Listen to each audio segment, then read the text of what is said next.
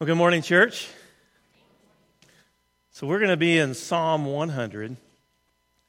I don't always name my messages or title them, but I do have a title today. It's Thanksgiving at the Father's House. But we're going to look at Psalm 100. We're going to read that right now. Make a joyful noise to the Lord, all the earth. Serve the Lord with gladness. Come into his presence with singing. Know that the Lord, he is God. It is he who made us, and we are his. We are his people and the sheep of his pasture. Enter his gates with thanksgiving, and his courts with praise. Give thanks to him. Bless his name. For the Lord is good. His steadfast love endures forever, and his faithfulness is faithfulness to all generations. You know, we just recognize Thanksgiving, right? And I thought it would be a perfect time for us to just have a conversation about how to take our complaining and turn it into praising. That is something I'm talking about, this theme about stronger together. One of the things that will make us stronger together is every time we come into this place of worship, is that we leave all of our complaining behind and we just praise. Or that we bring our complaining and we turn it into praise. That would even be better, wouldn't it? You know, there's so many things for us to complain about. And I'll tell you what, my son, Micah, he is not a complainer, or at least not in my book. He's not.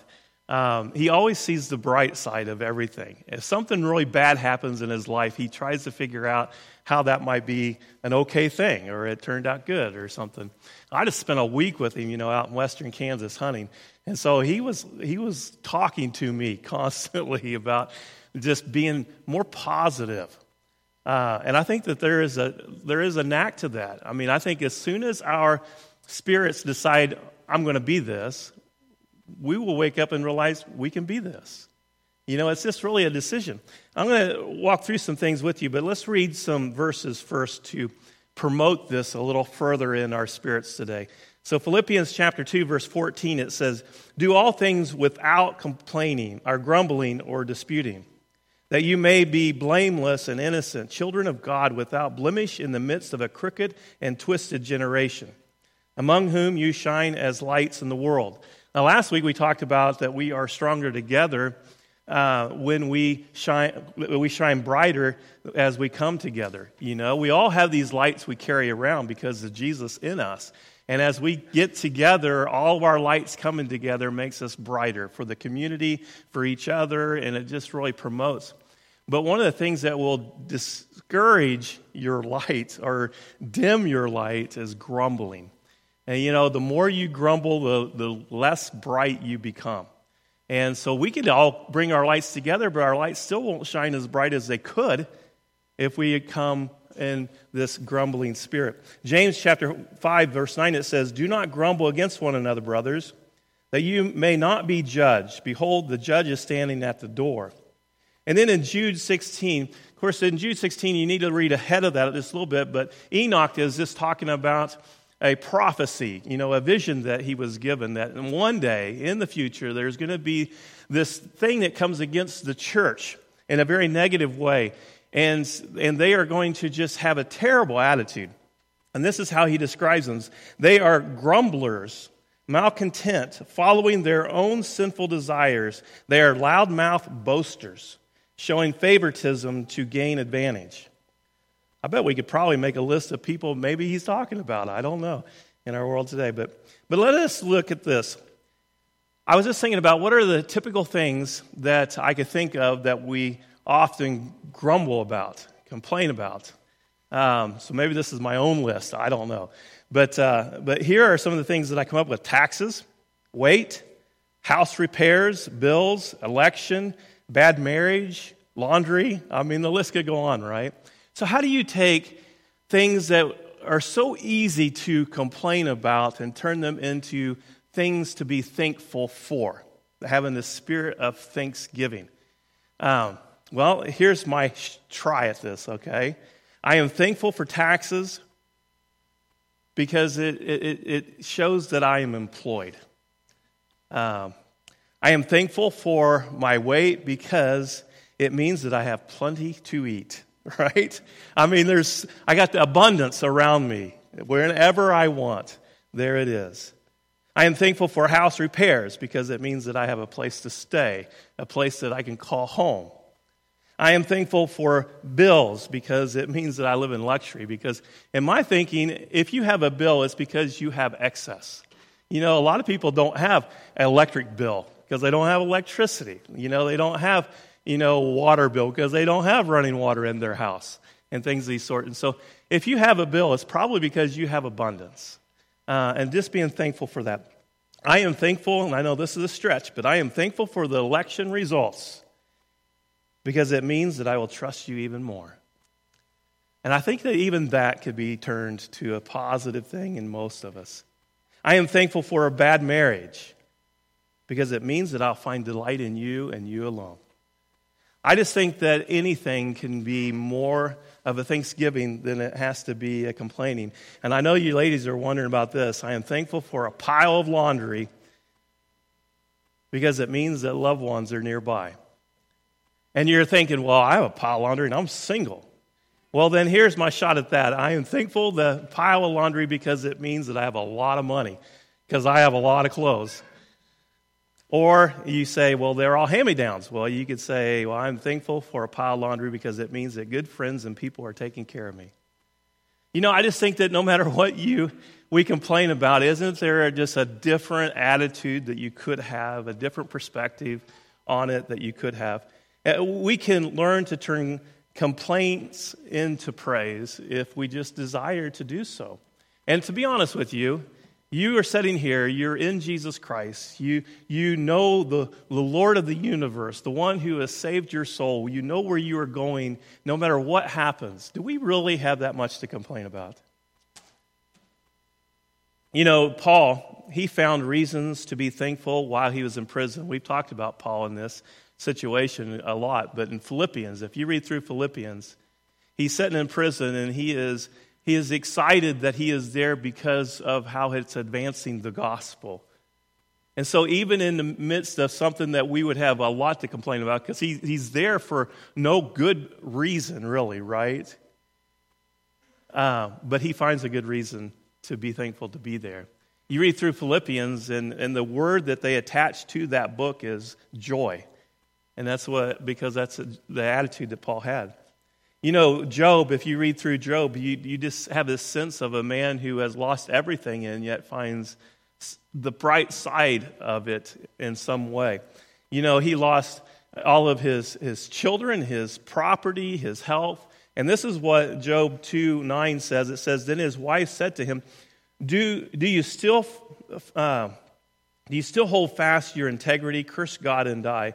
And he said to her, you speak as one of the foolish women who speak. Shall we receive good from God, and shall we not receive evil? And then it says, in all of this, Job did not sin with his lips. Somehow he kept all that complaining, within him. And he found a way to be positive. James 1:2, you know this very well, but count it all joy, my brothers, when you encounter many trials or many colors of trials of various kinds. And I know that all of us would read that for the very first time. I remember the very first time I read that, I was like, that doesn't even make sense. But you have to read the rest. Why does he count it joy? Because he says, for you know that the testing of your faith produces steadfastness, and let its steadfastness have its full effect, that you may be perfect and complete, lacking in nothing. So he took something that we normally complain about, which is trials, and he says, let's praise God for trials. Why? Because it makes me perfect, complete, not lacking anything when it's all said and done. And you think, well, I don't understand. What about health? Well, 2 Corinthians chapter 4, verse 16, it says, so we do not lose heart, though outwardly we are wasting away. And I'm starting to feel the effects of all of that. Our inner self is being renewed day by day. For our light and momentary afflictions is preparing for us an eternal weight of glory beyond all comparison. as we look not to the things that are seen, but to the things that are unseen. For the things that are seen are transcendent, but the things that are unseen are eternal. And there's just this sense of positivity, right? Though we are wasting away, though we are getting older and we can't do the things that we do, it reminds us that inside we're just being renewed day by day. We're just getting better. We're getting closer to something amazing. We have a God who gives us victory, like in every area, in every season of our lives. He just has this way of turning our complaints into praise. So when we come, we should be people who praise. We truly have no reason to not be thankful people. Every year we celebrate Thanksgiving. I think it was contributed to George Washington. Am I right on that? Is that right? History? No? Okay. Anyway, it goes back a long ways. Let's just put it that way. All right? I don't know who established it right off the bat, but I know that it has been carried on through generations after generations. But when you think about, just the people, most of us, not all of us, but most of us who came to this country. We came leaving everything behind, right? We are just in search for a new land to be able to worship our God freely and to be free people. And the first thing we find is that we have nothing. We don't even have shelter. And so we had to find shelter. And eventually we took what we, just this stuff that was temporary, and we started making these homes that were more permanent. And we were thankful people. Why? Because we were free. Because we could worship free. Eventually we even went up. We just kept increasing our blessings. We traded in our streams and our creeks and our lakes for running indoor water, which would have been an amazing blessing, wouldn't it? And then we end up getting indoor plumbing, and then eventually we end up getting electricity, and we got phones. Can you imagine the invention of the phone and being able to make contact with your loved ones who were long distance away or even down the street? Hey, can you bring me some sugar? I mean, how convenient that would be. And this just kept on going, We got stoves and we got dishwashers, and we traded in our horses for cars, and we got these things that we could call planes that would take us long distances in such a short period of time. We have TVs, the internet, we have golf carts. Well, that was a great invention for people who like playing golf, right? We have compound bows instead of stick bows. We have microwaves. I think one of the best inventions ever is Walmart pickup. I love it. I hope they never quit doing that. But the reality is it's just endless. I mean, could you what would our list look like if we started from where we began and all the blessings of everyday life that we have today, the doctors and the medicines that we have? I mean, it's just endless of things to think about, but how thankful should we be compared to the first pilgrims with all that we have? And yet here's the thing that happens. The opposite happens most of the time. The more we get, the less thankful we become, the less mindful of God that we become, the more that we want, this desire in us, this wanting more and more and more and not being satisfied. In a certain area in Mexico, I read this last week, there's this place in Mexico that they have a hot springs and a cold springs like right next to each other. And so all of the ladies in the village used to, I don't know if they still do this or not. I would think that they are further along, but they used to have this hot springs and cold springs, and so they go down there to do their laundry. They could actually wash their clothes in this super hot water, right? And then they could just, right in the same place, they could rinse their clothes in this super cold water. And there was a tourist boss or something that was going by one time, and the lady was talking to the guide, the Mexican guide there, and said that they must just be so thankful that God has given them like hot water, cold water, in all one place. And he says, no, Senora, they aren't thankful at all because they're like, how come God didn't provide the soap? And I don't know if that's even true or not, but what I do know is that the attitude is true. That's what we struggle with, isn't it? The more and more we have, the more and more it seems like we have to complain about, instead of the more we should be thankful. I think the Psalm 100, which is what I want us to meditate on today, is a perfect place to go to just really check, our attitudes for which when we come into this place together. And just making sure that we are taking our complaining and turning it into praising.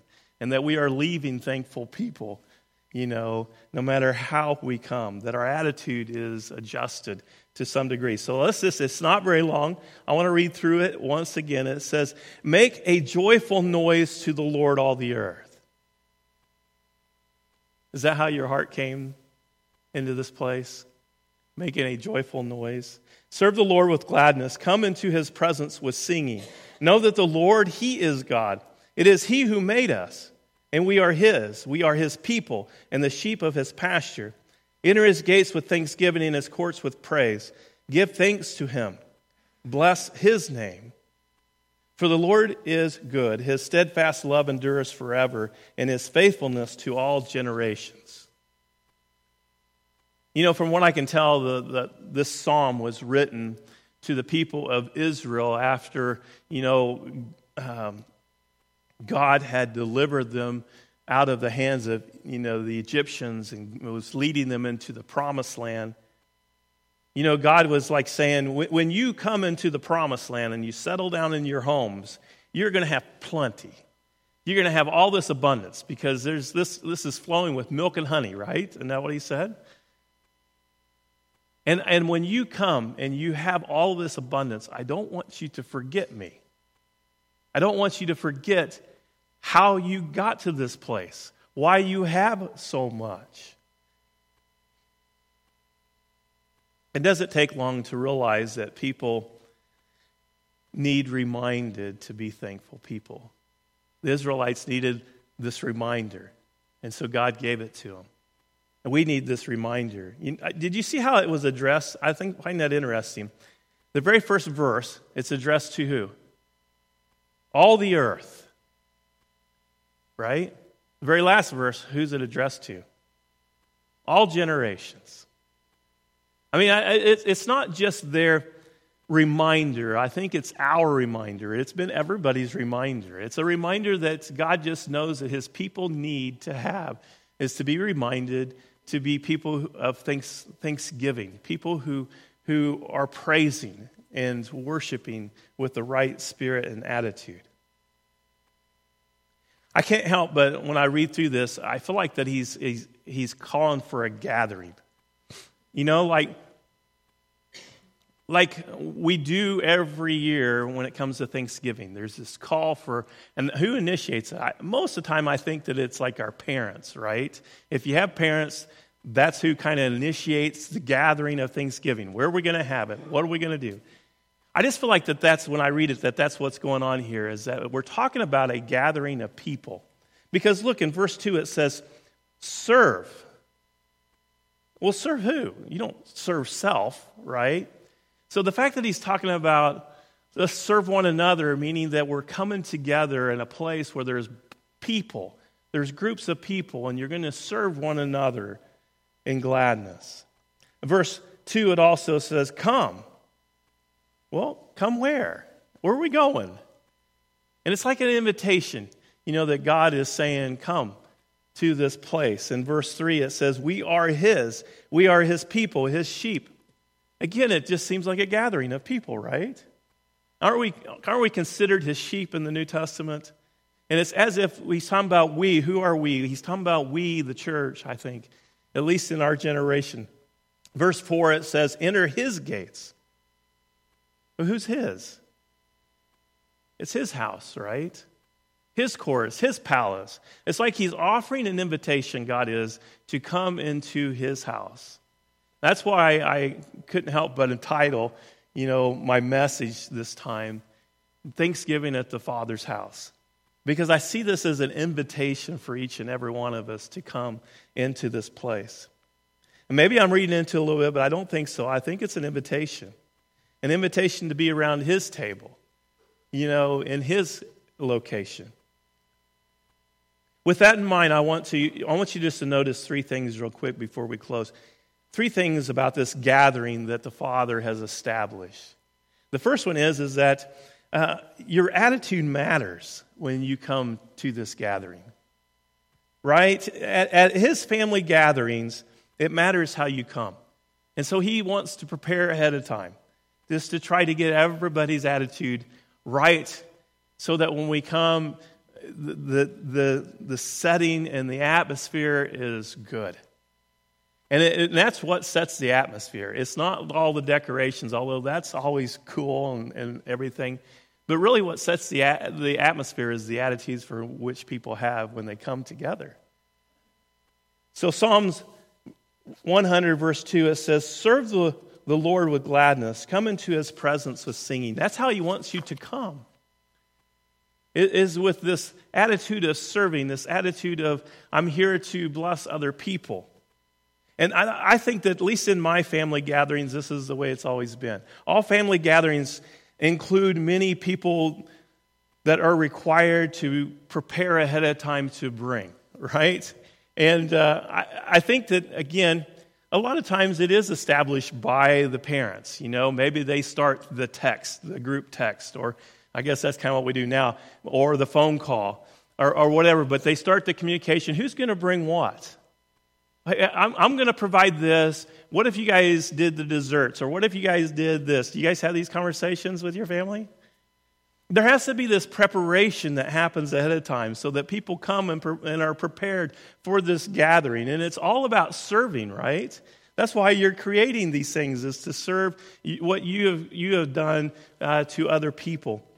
And I kind of get the same sense that that's what's being established here, to serve one another with gladness. To come ready to serve up gladness.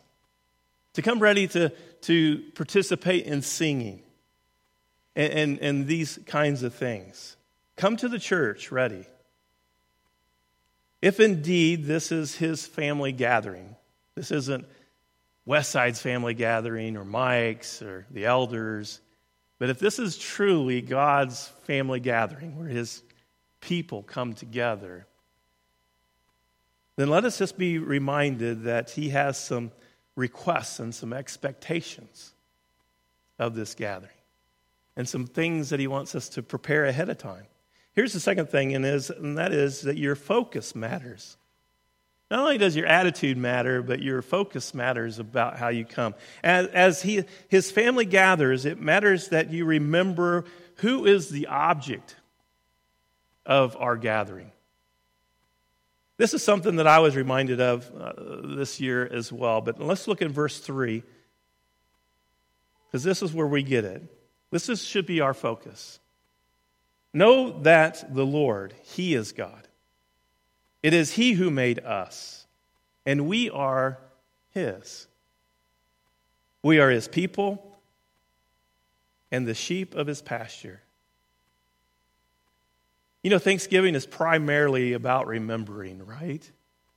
Remembering the blessings. And so part of Thanksgiving as a nation, the reason that whoever established it, whatever president initiated this, it is primarily just to remember our roots, like where we come from. You know, how this place got established and all the people that helped put it together. That's what we're supposed to remember. So we remember what we call them, our forefathers, right? That's what we remember. That's our focus. It's the same way with families too, I think. You know, when you come together as a family, I think the center of that gathering is usually who? It's the parents. That's just in my experience. You can tell me if it's different in yours, but in my experience, that's like the center of it really is. And a lot of times it is at the parents' house. Not always, but sometimes it is. And you just know that that's what is like they get the honor, you know, the seat of honor to some degree. And rightly so. Why is that so? Because we remember where we come from. Like a nation, we remember that we didn't get here by ourselves. And we remember as a family unit, we didn't get here by ourselves.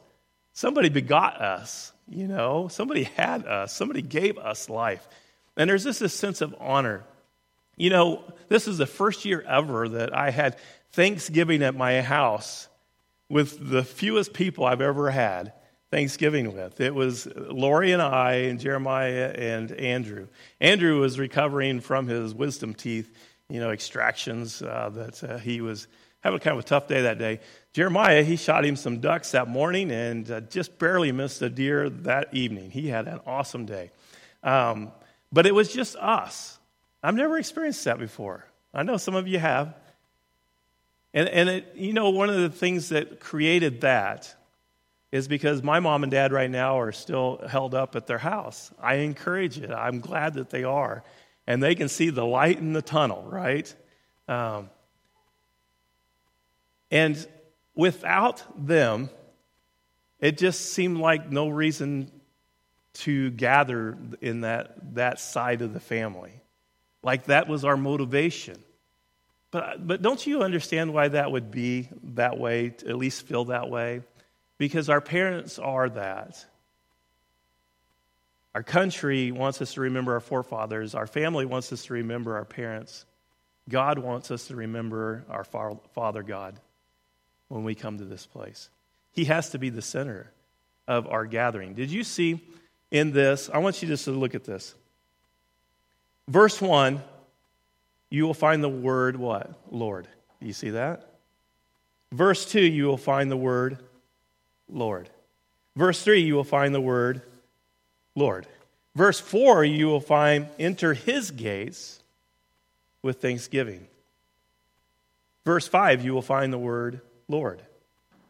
This is a gathering that is around the Lord, our God, our Father God. He is the focus. If we come here and we are focused on self, then we've missed the point of the gathering. If we come here, we are focused on the music, we've missed the point of the gathering. If we come here, we're find ourselves complaining about this or that, we've missed the point of the gathering. The point of the gathering is our Father God. And if he's not here, there's no reason for us to be here. He is what holds us together.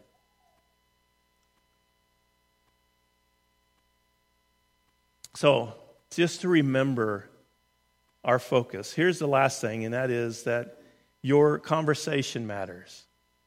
Your conversation matters. It says here, as in verse 4, it says, enter his gates with thanksgiving and his courts with praise. Give thanks to him, bless his name.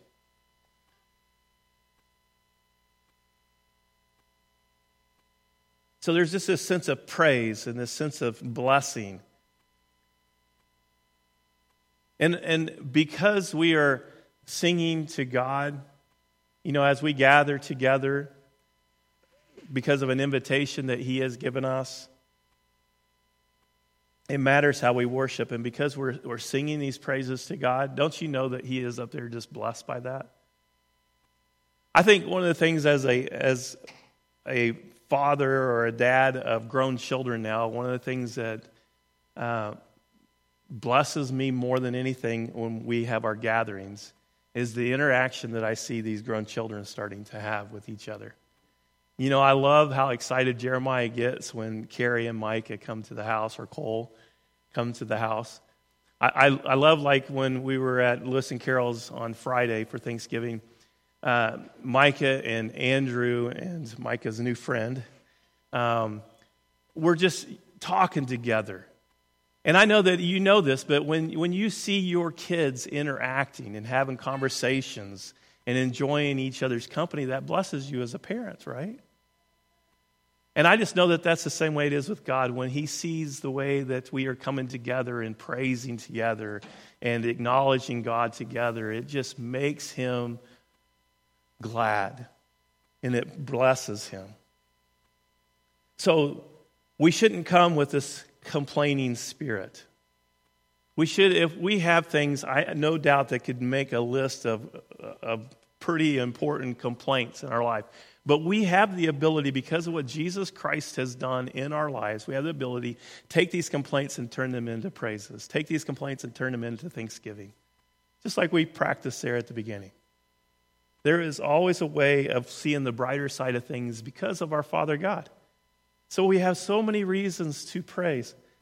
So the last verse, and I'm going to close with prayer, and then we're going to move into the most important thing that we've come here to do today, and that is communion. But the last verse, it says, "For the Lord is good." Can you say that today?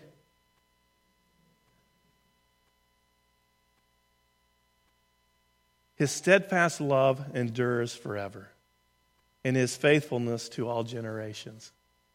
He has been so faithful to us. In spite of all the things that we have done, he's been so faithful to us.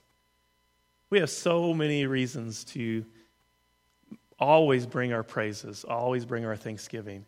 This is literally the Father's invitation around his table every week. It's like Thanksgiving at the Father's house. 52 weeks out of the year. Let me pray. Father God, we thank you so much for the opportunity to be here. Thank you so much that we get to call each other brothers and sisters because of what you have done. Thank you so much, Father, that we have so many reasons to praise and to worship you. So many reasons to have our attitudes adjusted and to just be people of thankfulness. And one of those reasons, Father, is what we're about to step into, and that is this communion that you have established, this table that you have put together, that you have set before us. You are truly amazing, Father. In every way that we could ever think, you have blessed us. Our blessings are just so numerous that we couldn't even count them if we tried. Help us to increase our thankfulness. Father, we just thank you so much for Jesus. That's in his name we pray. Amen.